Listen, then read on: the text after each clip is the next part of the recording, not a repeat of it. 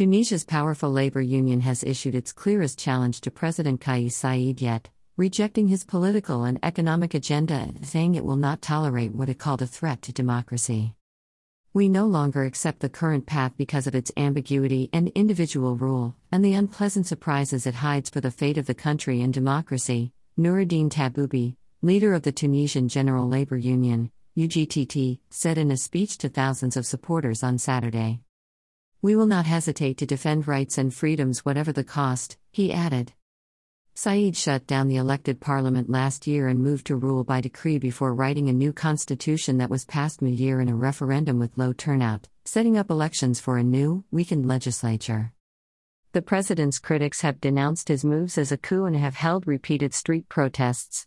Saied has said his actions were necessary to save Tunisia. The parliamentary vote is set to take place on December 17, but most political parties are boycotting the poll, faulting procedures the president has decreed, including bringing the Electoral Commission under his purview. Other electoral changes, such as ending the public financing of campaigns, will also make it difficult for women to run for office, the United States-based group Human Rights Watch warned. Taboubi, on Saturday, described the vote as having no color and taste, and the product of a constitution that does not enjoy national unanimity. Though it repeatedly voiced concern, the 1 million-member union had previously refrained from openly opposing the president's agenda, except for a strike in the middle of the year over wages and spending cuts.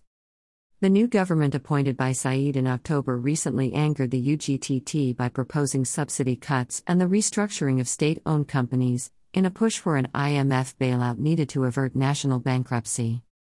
Last month, the union called for a general strike in the region of Sfax, a day after a demonstrator died from inhaling tear gas fired to disperse protests against the reopening of a landfill site. It demanded that the perpetrators be held accountable.